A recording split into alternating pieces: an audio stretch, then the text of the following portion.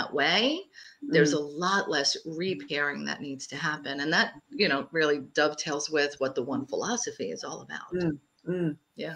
So tell us a little bit about the One philosophy for those that are yet to discover it. Yet to discover it. And I trust that you will. It's a great little book with the message that treat each and every person that you meet as the one. And here's let's go deeper into that.